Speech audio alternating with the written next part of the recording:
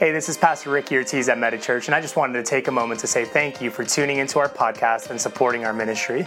If you'd like to learn more about Meta Church, you can visit us online at meta.church, and we're praying this message inspires you and encourages you to pursue your relationship with Jesus. Man, it's good to be back with you guys. I was actually out of town last week, and one of the fun things about being out of town, one of my favorite things about leaving New York is actually coming back to New York. And because there's no place like it. And for me anyway, like it's just exhilarating every time. And one of my favorite things, like if you have the privilege of like flying into, well, it's not a privilege to fly into LaGuardia. The flying part is a privilege. LaGuardia is it's a burden. But when you fly into LaGuardia, unlike the other airports, you often get the opportunity to fly over the city or like kind of near in proximity to the city. And so I was flying back, I was gone last weekend and I was flying back into Manhattan. And it was an evening flight. And so we're flying and we're just kind of like, just gliding over the city, and you see like the bright lights at night. Daytime is great, nighttime is great, but like it was just special. You see the lights from all the buildings. You're flying through Midtown or over Midtown, and you see like Times Square and kind of the brightness of that. And you just get to look down and you're like, this is my city. Like this is where I live and this is what I get to be a part of. And what's always interesting to me or fascinating to me is like, as we fly over these buildings, I started kind of doing calculations because I'm like, okay, that tower, the Freedom Tower is, 1,776 feet tall, the height of freedom. Get it? Like 1776 is when America was founded. So that's why it's, wow. Like, boom, Holy Spirit just blew everyone's minds right now. Listen, God is in this place. Yes, 1776, the height of the Freedom Tower is the height of freedom. Okay, gotcha. Now that you know.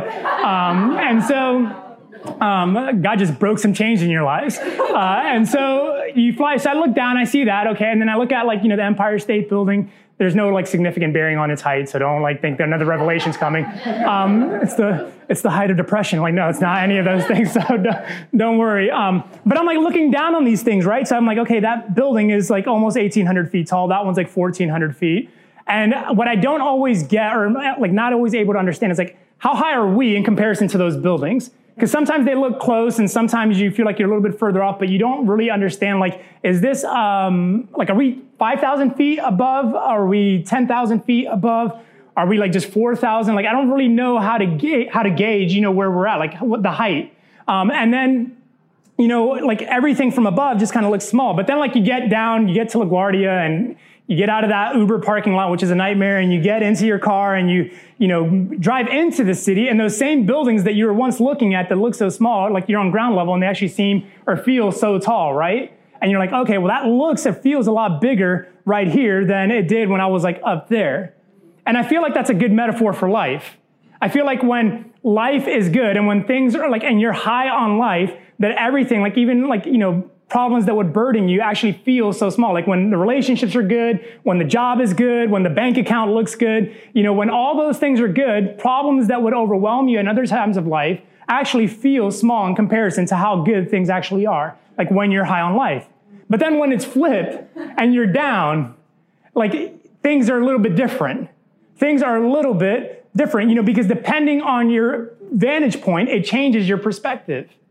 And so when life is down, when the relationships aren't good, when the bank account doesn't have money, the bank actually tells you owe them money. And so when things aren't working out that way, or the job is miserable, or life isn't going as planned, when things are like that, even the smallest problem can seem to kind of throw you over the edge. Someone texts you and says, hey, do you have X, Y, Z? And you're I don't need another person bothering me right now. This is the last thing I need to deal with. This is the last thing I need to worry about.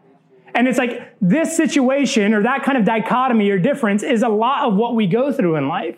There's times where things are really good and we're way up, and so problems feel insignificant.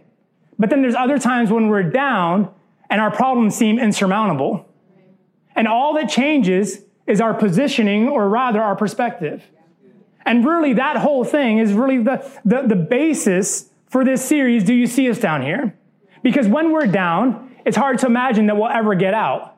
When we're up, it's hard to envision ever being down. Yet, this is something we all can experience and something we all relate to. The truth is, we've all felt this way before, where we're down, looking up at God or somebody and saying, do you see us down here? Do you see what's happening? Do you feel what's going on? Do you know what I'm going through, what I'm carrying, or how I'm just kind of enduring through this season or this phase of life? And the humbling thing is that we all can share this feeling, but we've all shared it for different reasons, right? It's not just one thing that we all have shared. It can be different things. It can be relationships. It can be that failed relationship, the failed marriage, or a parent's marriage that didn't end out well, and it causes you to feel worried about your potential or your future to engage in a healthy relationship. It can be that romantic relationship that you had with that person that you trusted, and then they violated you or they betrayed you and moved on. And so now all of a sudden you feel like what you cared about is no longer there, or that no one gets it and no one sees you struggling or suffering to overcome this situation. It could just be that it's not romantic at all. It could just be that you feel like everyone is friends except for you. That everyone else is getting texted like, hey, what are you doing tonight? And then you see on Instagram or you see on social media that everyone else went out, but you never got invited. And you never got called into that. Or maybe it's not that you would expect to have gotten called into that. You just wish you had a group of friends that you could do that with. And so it could be relationships that forces you to kind of feel down and look up and ask, like, God, do you see us down here? Maybe it's not relationships. Maybe it's your dreams. Maybe it's your aspirations. Maybe it's that hope that you're like, man, one day I want to do this, or one day I believe God's going to launch me into this. And what you find is that you're in your 20s or in your 30s or in your 40s or you're in your 50s, and everything is just kind of the same as it's always been. And your colleagues, your peers, your classmates are just kind of waving as they pass you on the way to fulfilling their dreams. And you're still stuck back here somewhere saying, God, do you see me down here? I did everything. I followed the plan. I walked the path. And they get to go experience it. They get to go through it. And yet here I am wondering, like, where am I? Where are you? Do you see what I'm struggling with? Sometimes it's not the dream. Sometimes it's not the relationship. Sometimes it's health. Or you just have a lingering issue, an illness. You're suffering with something. In fact, maybe nobody knows about it. Maybe you're the only one that's kind of carried this thing. Or maybe it's not you. Maybe it's someone you care about that's battling cancer. And then it hits another family member or hits another close friend. And it's like everyone around you is getting plagued by something. And you're like, nothing is helping, nothing is changing, nothing is turning around, nothing, like, why us? It feels like we're being targeted. It feels like I'm being targeted, God. That I'm having to grieve and deal with loss. That I'm having to struggle and question and wonder. And you just got to get mad and like throw your hands up like, God, do you see me down here? And again, this stuff, it's not just one thing, right? It's all these things. Because it doesn't have to be health. It doesn't have to be relationships. It doesn't have to be finances.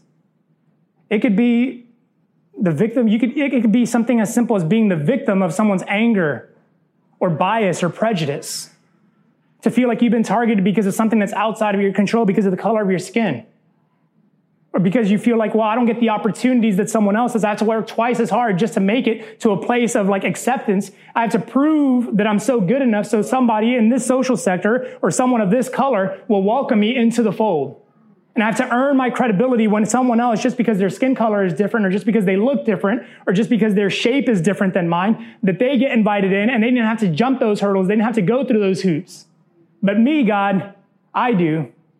And God, do you see me down here? And it's like all of these different things. And then, right, what do we try to do? We try to escape it. And so how do we escape? Like turn on the TV or like get lost in our phone. And then you can't even do that because you get lost in your phone and you turn on the TV and there's some violent act that's happened somewhere in the world. There's some like rumor of a war getting started. There's someone who's tweeted something they shouldn't have tweeted. There's some like anger and vitriol that everyone's like, oh, we're all upset about this and everyone else should be upset about this. And so you realize like everything is chaotic and wrong. You can't even escape this. You're like, God, do you see any of us down here? It's like God is living his cosmic life up there and we're struggling in real life down here. And that's what this whole series is about. It's asking that question. It's confronting that reality that we all face because, as I said, it's not one thing, it's all of these things. And it's not one person, it's all of us. We all face these situations and these encounters in life where we look up and we're like, God, do you see us? Specifically, do you see me? And as we walk through this series, as we journey over the next 6 weeks or 5 weeks after today, what we're going to do is we're going to ask this question. We're going to confront this reality. And we're going to hope to come to some conclusions or some answers or some direction about what God does see. And more importantly, what God does do. But here's the thing. As your pastor and as the leader of this, I can't promise you that I have the answers you want or need. But I can promise you that God does. Yeah. And my responsibility as the pastor is not necessarily to provide you the answers, but it's to point you toward the answers. And our responsibility, because it's not just me, our responsibility as a church is to walk toward those answers together. Because what are we if we don't do it together? What's the point of speaking about it, talking about it, pointing to it, if what we're going to do is just say, okay, you get there on your own? The power of a church, the power of a community is when we do this together. When we move toward the answers together and we find healing together, we find hope together, we find purpose together. That's the power of that. And so this series is about helping us discover and move toward the answers together. But first, we've got to start off with this question: do you see us down here? And this question is not unique to you. It's not unique to us in our church. In fact, this question is not even limited to this day and age. This question is as old as human history. And surely it's as old as the Bible. Because perhaps no one in Scripture represents this question or this frustration or this sentiment or kind of personifies it better than the Old Testament prophet Habakkuk. And Habakkuk is kind of a small little book. It's 3 chapters. Really, it's 5 oracles. And Habakkuk is a guy, he's considered one of the 12 minor prophets, meaning that his letters or his kind of prophecies weren't as detailed or as significant in terms of volume compared to some of the other ones. So it's a small little letter, this small little kind of oracle that's written out or spoken out to a city and a nation in a time of conflict. In fact, when Habakkuk lived, he lived in the city of Jerusalem and in the nation of Judah, where things were just upended. Things were, corrupt, things were perverted, things were just kind of grossly vile.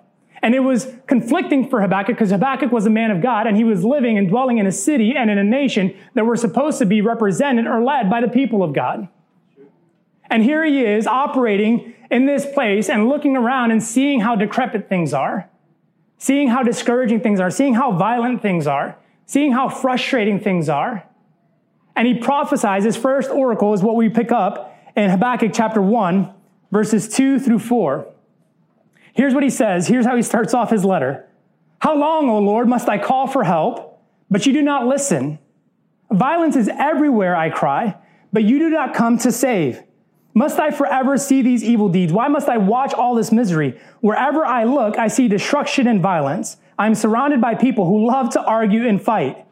The law has become paralyzed, and there is no justice in the courts. The wicked far outnumber the righteous, so that justice has become perverted. See, Habakkuk was a minor prophet with a major attitude. Like he had some beef with God. He had some issues with God. He was upset. He was frustrated at the way things were. He was curious as to why he could see what was wrong, but God somehow couldn't. And so Habakkuk was maybe the first person or maybe the most vocal person to say, God, do you see us down here? Do you see what's happening around us? Do you see the injustice? Do you see the wrongs? Do you see the evil? Do you see the lack of dignity, the lack of goodness? And he's kind of throwing his fist up in the air, shouting at God, saying, God, look at what's going on. Open your eyes because it's plainly obvious to anyone who is willing to just look and see. And I think the truth is, if we were to kind of open like our internal diaries, what we'd find is that we will have written similar things like this, similar expressions, similar phrases to God at different points in our lives. Yeah. Now, we don't want to confess those things, but this is church. You got to be honest. We don't want to reveal those things. But in our hearts and in our spirits, there have been times where we said, God, like, what are you seeing? Where are you right now? What are you looking at? Like, because you can't be looking at what I'm looking at. And the fact of the matter is that you and I are way more like Habakkuk than you probably ever realized. He was just bold enough to put it out there before God. We're the ones that often just kind of conceal it and hang on to it because, oh, things are good. God is good. Too blessed to be stressed. Like, no. Like, I'm stressed and I need to be blessed. Like, that's the issue. That's the reality.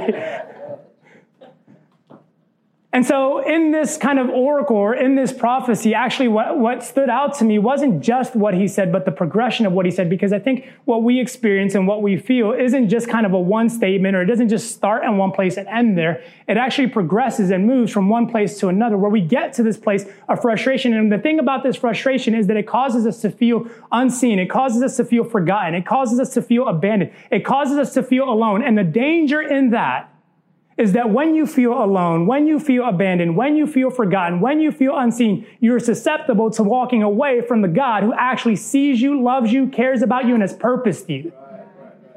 And my heart is that we wouldn't walk away, but that in the moments where we feel abandoned, in the moments where we feel alone, in the moments where we feel forgotten, in the moments we feel unseen, that we would actually walk toward God and not away from God.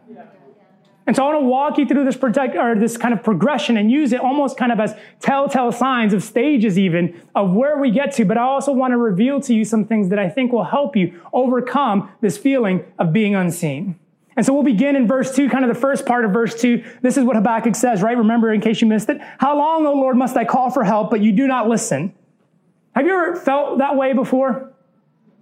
Like you've called out for God and you've prayed and prayed and prayed over that thing. And you've asked for some resolution, you've asked for some sort of answer, you've asked for something. And what frustrates you is not that there's not an answer, or not that there's an answer of yes or no or wait or not yet. It's that there's nothing, there's just silence. That you've prayed and prayed and prayed, and the silence is all you get back. Listen, I get it, man. I'm a dad, and Gia, my daughter, she turned 8 like a week and a half ago. She's like 8 going on 18. And we asked her, like, Gia, like, it's time to get up for bed, or time to get up for school, get out of bed, or it's time to, like, put on your shoes, or Gia, will you do this, or whatever. And like, it kills me because we live in this 1-bedroom apartment, and it should be pretty easy to hear her say yes or no, but there's nothing. We can ask her like 9 times. And then finally she gets mad, she's like, I'm doing it. And I'm like, okay, but you didn't say anything. Like, I'm asking. Just give me a response. So you know what she started doing? No lie, this is new over the last 3 weeks. Literally over the last 3 weeks. Gia, will you put your socks on? Gia, will you feed the dog? I'm like, something broke. Like something broke in her. Like this was not normal. Like where did this come from? She started this before school started, so I know she didn't get it in school. Like where did she pick up on this? And I guess I maybe did it to myself by saying I need a response, and that was what the best she could surmise. Is a But like I feel this as a parent, but I also feel this as a follower of Jesus. I feel this as a follower of Jesus because listen, for 6 years, I've been praying for something. For 6 years, I've been seeking God on something. For 6 years, I've been asking. In fact, for the last 1,119 days, I've had a daily reminder notification sent to me every single morning at 6 a.m., reminding me to pray over this one thing. And for 1,119 days, I have not missed praying for this one thing. And for about 1,100 of those days, God has been silent. There's been nothing. No response. No answer. No conversation. No, hey, Ricky, I hear you. Let me get to that. I got like 17 other things I got to get to first, but I'll come back to you. Nothing. Just silence. So my God, like how long? How long do I got to call for help? I reach out to you, but you don't answer. I'm looking to you, God, and yet there's nothing there. And Habakkuk comes on, he says, violence is everywhere, I cry, but you do not come to save. Now, have you ever done something to get someone's attention? Yes or no? Yes. Okay, I'm like, am I the only needy person here? Come on, guys. I feed off of this. So, like, yes, right? Okay, I'll take you back to Miss Bates' 5th grade classroom. Miss Bates' 5th grade classroom, okay? There was a girl who was fly. Like, listen, I'll put my cards on the table like she was fly. Her name was Felicia Thomas. And so I decided, you know what? Like, I need to get this girl's attention. Like, I need to holler at her. And so I knew what I was going to do. She sat in a different part of the classroom, but where she sat was pretty close to the pencil sharpener. And so I was like, okay, here's what I'm going to do. I'm going to break my pencil. Then I'm going to take my pencil. I'm going to take my pencil. I'm going to go sharpen it. But before I break it and before I sharpen it, I'm going to write my number on this piece of paper. And so here's what I did. I went, I sharpened my pencil, broke it, sharpened it, walked by her desk and like just casually like slipped it. First, dropped my pencil, picked it up, slipped it on her desk. As I was putting my hand to get back up, I said, but listen, I want her to call me, but I had to play it cool. I didn't want her to call. I didn't want her to think I was desperate. So I was like, here's my number. You call me, but I'm not going to be home tonight. So wait till tomorrow night. Because you can't be desperate. You can't be desperate. Look, 5th grade, I had game. And so I dropped this, pull this up. You know what she said? I'm not going to call you. She was cold as ice. She was cold as ice. To this day, she's never called. She's never called. But I was trying to get her attention. I was trying to get her to notice. I was trying to get her to act. And Habakkuk is like, violence is everywhere. In other words, God, you're the only one who can do this. You're the only one who can stop this. You're the only one who can change this. He's playing both to the need and the ego. God, violence is everywhere. Surely we need a savior. Surely we need help. Surely we need someone to intervene. And God, guess what? Here's the good news. You're the one who can do something about this. You're the one who can handle this. I cry, but you do not come to save. Habakkuk's like, God, you're the only one who can intervene. You're the only one who can change. You're the only one who can stop in or switch in the situation and do something about it. And yet, God, you are doing nothing. You're playing a silent game. You're not responding. You're not even telling me that you're not going to call me. You're just not calling. Like, this is not the way this is supposed to work, God. And maybe you can relate. Maybe you've brought your case to God and pled your case to him to no avail. Maybe you've asked for help in that health condition. Maybe you've believed for something longer than I have, longer than your neighbor has, longer than your partner has, longer than your friend has. You've prayed, you've believed, you've sought, you've searched. You've done something to like get God's attention, like you've tripped on purpose to see if he would actually try to pick you up and say, oh, it's going to be okay.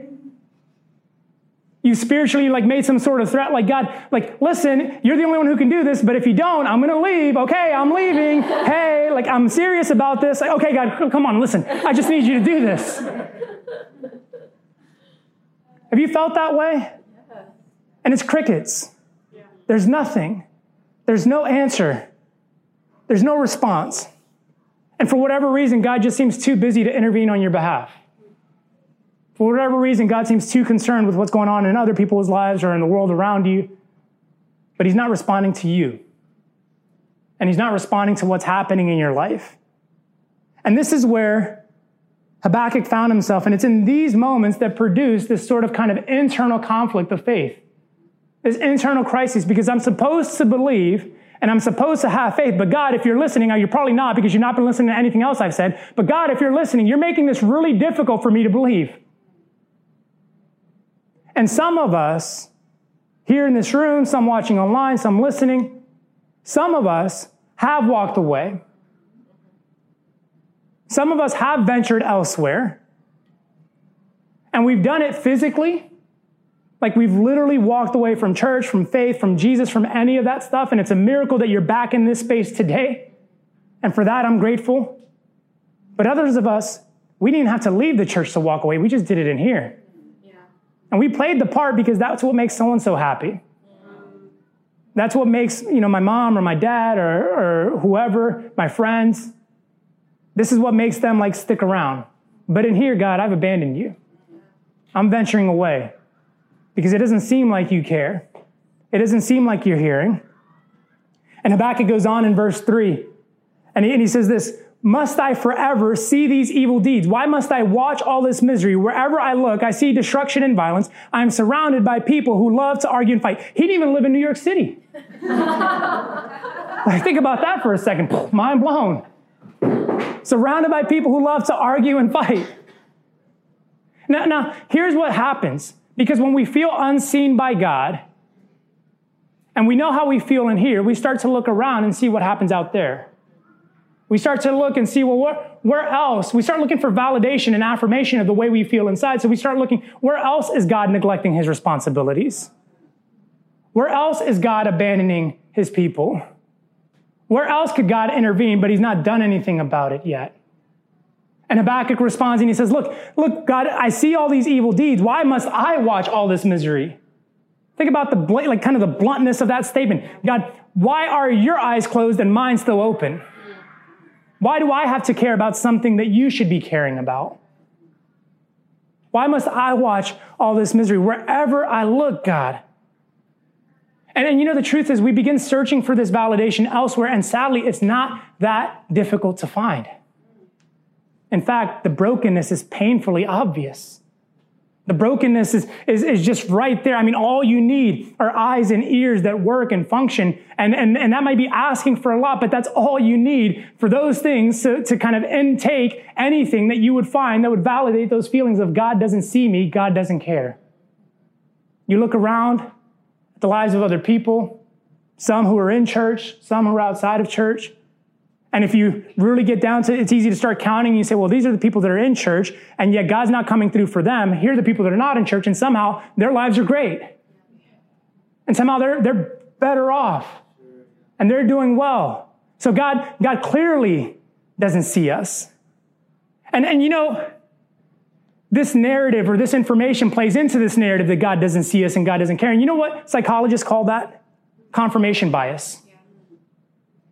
It's literally a sociological, psychological behavior that we do where we use a small part of our brain and we only look and we filter through all the information we have access to look for the few pieces that actually affirm and validate what we feel inside. And you know what's crazy? It's not Christian psychologists, it's all psychologists who say confirmation bias is part of our own brokenness.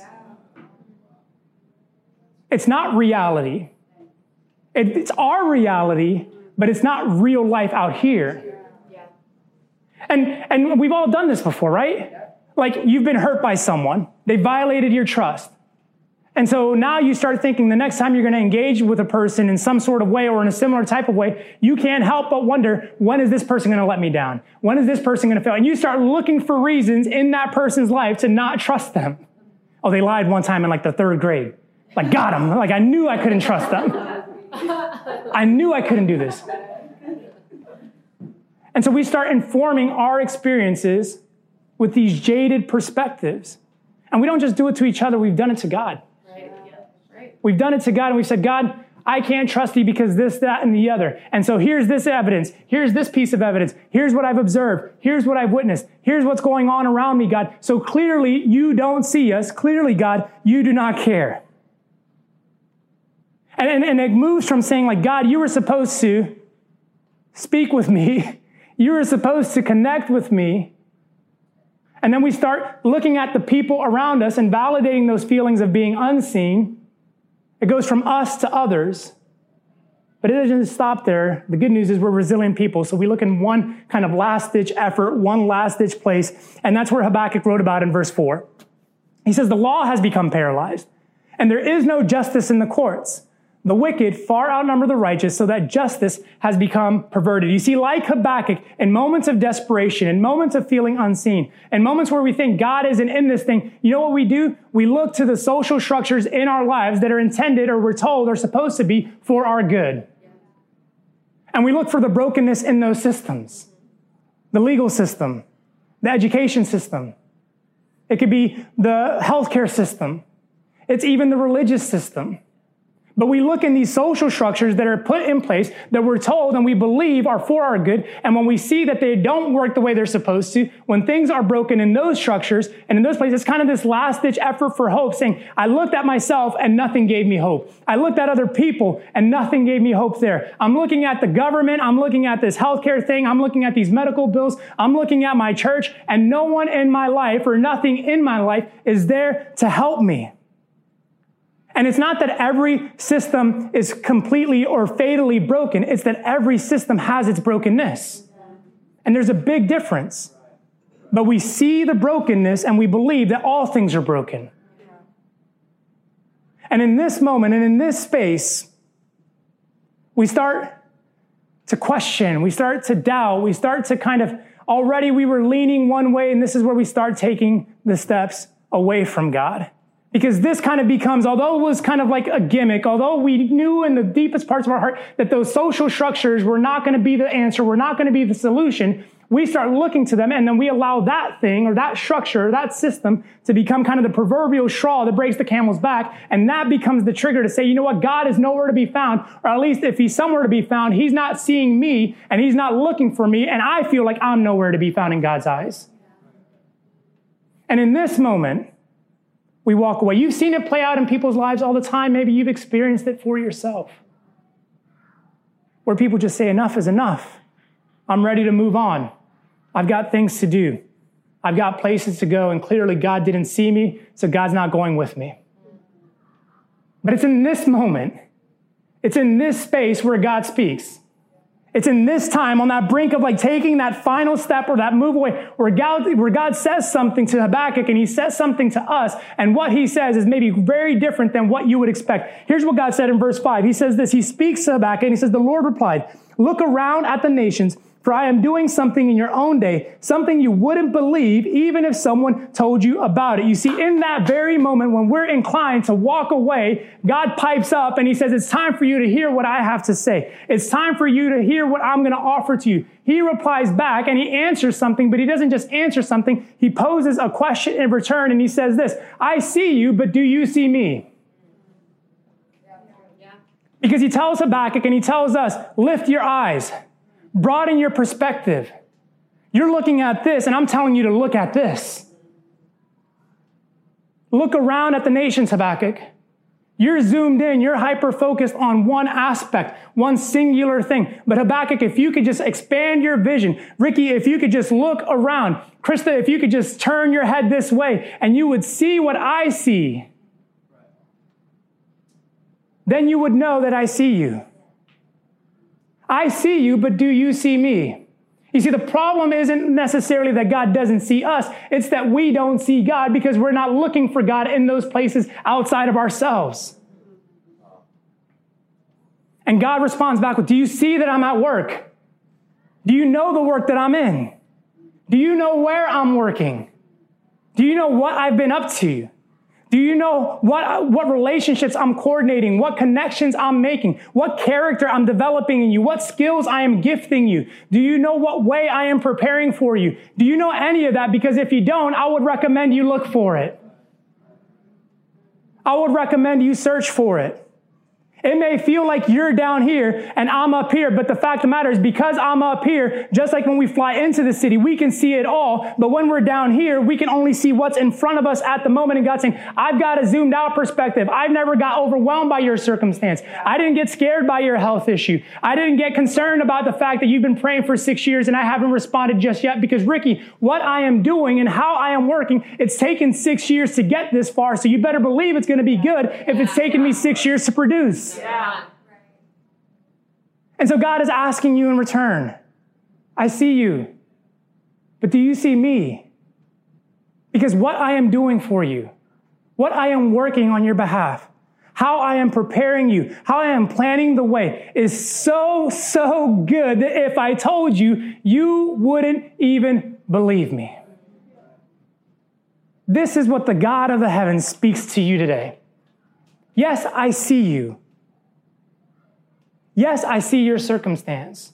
Yes, I see your frustration. Yes, I see your hurt. Yes, I see your abandonment. Yes, I see your struggle. But trust me on this, I'm at work and I am doing something. And if I could just somehow convince you to broaden your perspective, if I could just somehow, work this situation out where you could just see so much more than what you currently see, what you would see is that God has never stopped working on your behalf. And God has never stopped caring about your situation. God has never neglected you or your family or that need or that thing that you're praying for. God is simply working a way to bring it together in His time, in His way, in accordance with who He's called you to be and how He's purposed you. Because listen, sometimes if God gave us what we wanted today, it wouldn't be a blessing, it would be a burden. That's right. And so God says, I'd rather take my time to make sure that what I give you doesn't crush you, but it strengthens you. And over the course of the next 5 weeks, we're going to look at different circumstances. And we're going to look to see not just what God sees, but see what God is doing. And I promise you, it's so much better than you can ask or imagine. Hey, thanks for listening to this week's podcast. We hope it encourages you in your faith and blesses you throughout the week. If you'd like to find out more about Meta Church, you can find us online at meta.church. And we hope to see you again next week on the podcast.